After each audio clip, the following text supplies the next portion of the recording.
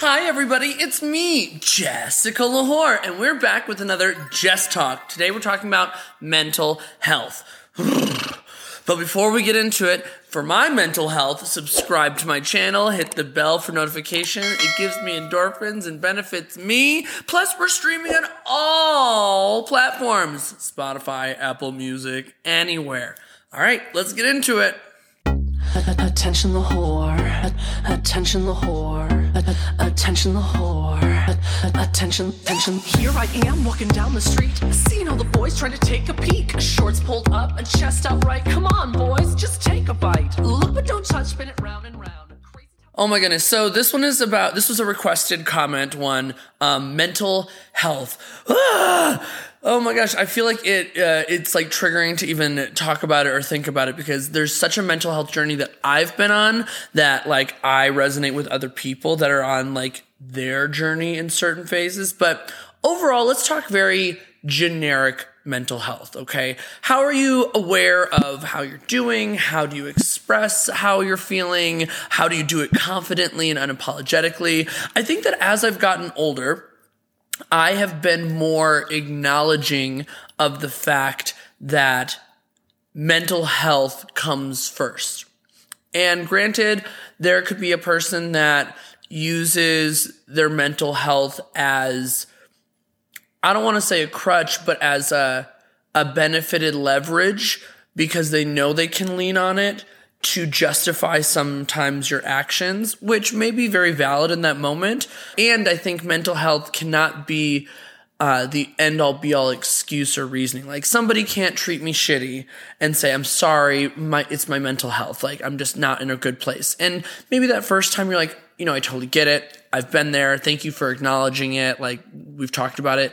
But if there's a pattern of this, there has to be more conversation around it. Like your mental health cannot be a reason why you treat somebody consistently terrible or you're abusive to them or, and that's in a relationship, that's with your friendships, that's with your coworkers. Like mental health does not have to control every outcome, but I think that it is an influence in every outcome or way that you express yourself. Like I'm obviously not going to be as friendly to people if I'm not in the best mental health space. And I'm pretty vocal now about it, but I wish I would have been more vocal earlier on. I think that there's a wrong impression about mental health, the way that you can act as a human and the way that people perceive that. And they don't give you any grace. They don't give you any understanding. And so if you talk about your mental health, people might take you and say, hey, you're the victim. Why are you complaining when other people are dying, Kim? Kim, there's people that are dying. I just told you. Whatever that, like, the idea that you should be able to express how you're feeling with your mental health and how everything is going in your life, and you should get a supportive response ultimately. I think that that's important to recognize. I think that people are really there's a shame stigma in American culture. I would say that mental health, you don't talk about. It's bad to go to therapy. It is bad to be depressed. I grew up in that household. That,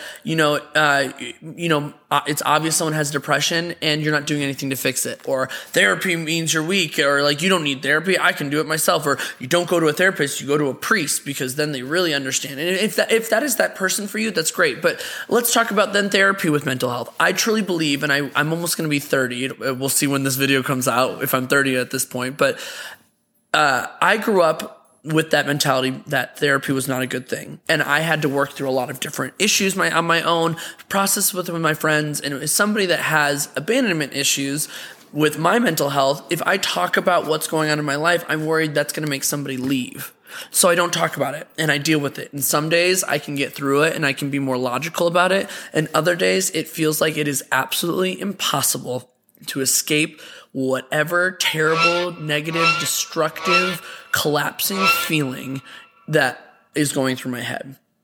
And I think that therapy is important. I think that everybody should, in some capacity, go to therapy. It's not a if you need it. It's not a, oh, I'm dealing with this kind of thing. I think that having somebody to process through it in a very unbiased way is very beneficial. Now, talking with your good Judies, your friends, your best friends, maybe your siblings if you're really close, might be those people for you. I saw this TikTok. Everyone has a cup, okay?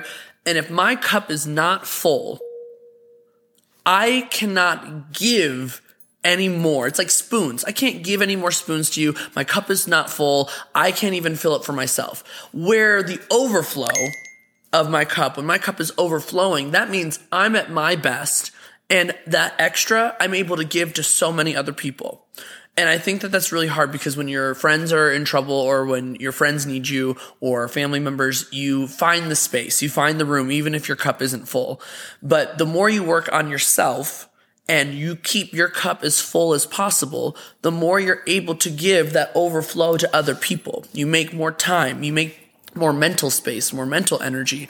And I think therapy can contribute to that. Now, my experience with therapy has not been great. I tried therapy in college once, and I went one time, and the next week the therapist forgot who I was. I had to start over, and they had no idea anything about me. And that was really frustrating. 13 years later, like 6 months ago, at this point, I tried it out, and I went to the therapist for abandonment issues. And my therapist abandoned me.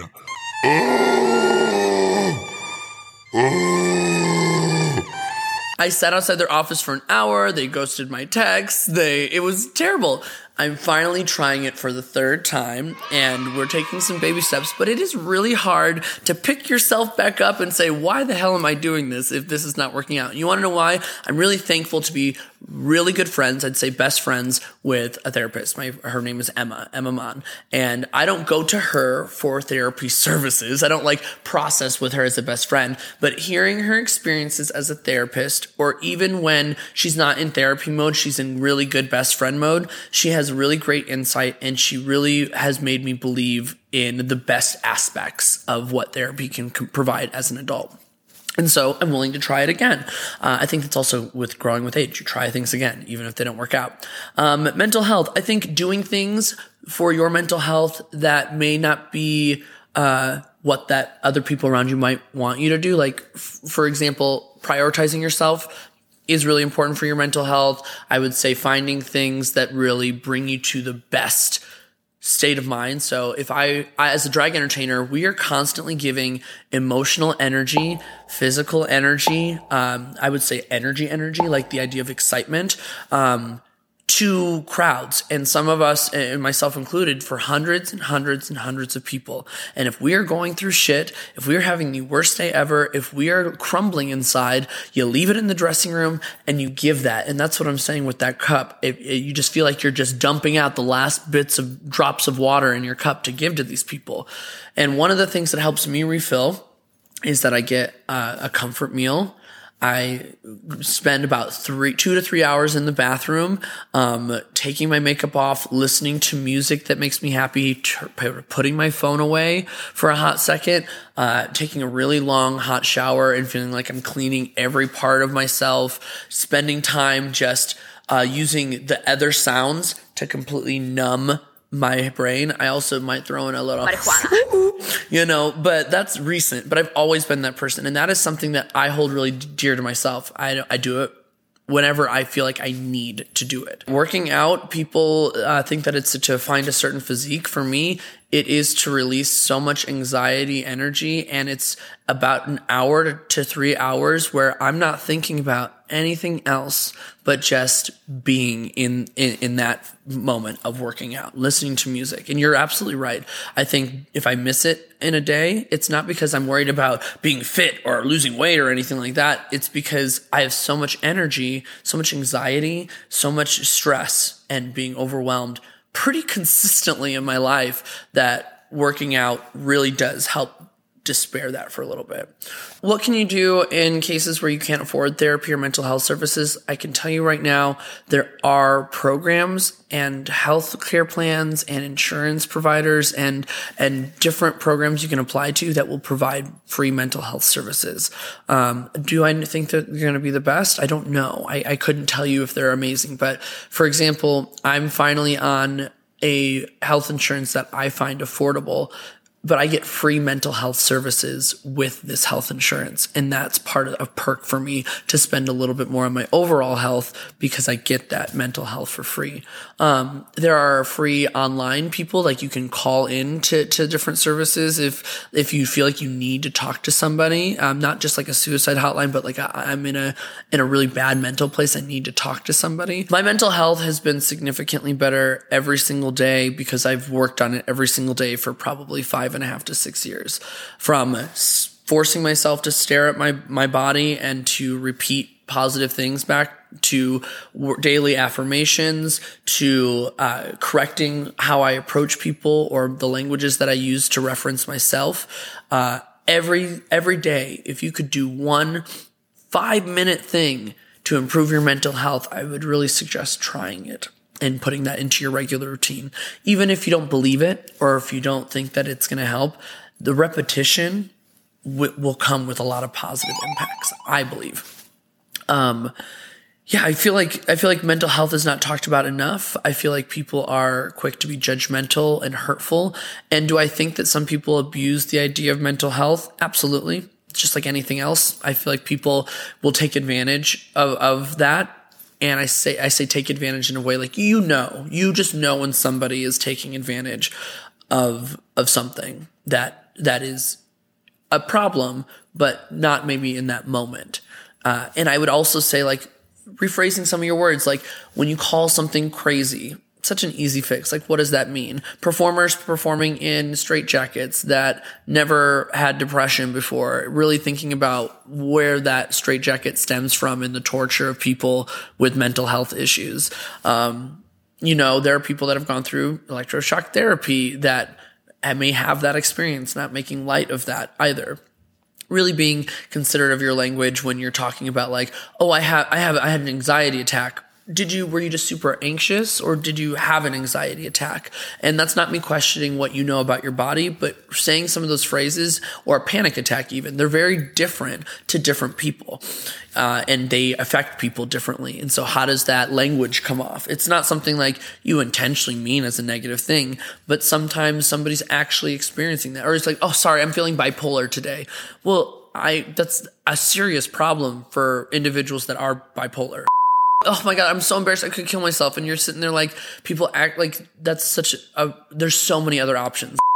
Rephrasing your language is a simple thing that you can do, as simple as, I would say, pronoun usage. How do you just make people feel comfortable when you're talking? Even if your intention's not bad. Will it slip out? I'm sure.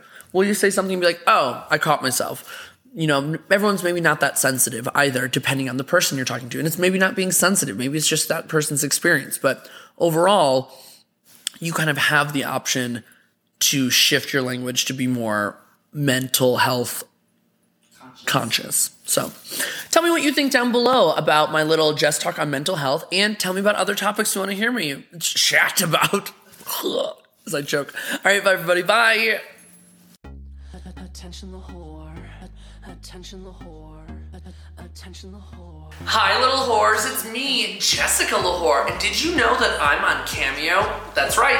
Cameo is a platform where you can get personalized messages from me, the biggest whore in all of Colorado. Whether it be a birthday sing-along, a bar mitzvah, a congratulations on your new job, a congratulations you didn't get pregnant, I'm your whore for the message. So follow the link below, click it, and book your next Cameo to surprise your best friend, your grandma, your family member, or any other little Lahore fan out there. Come on, book them now.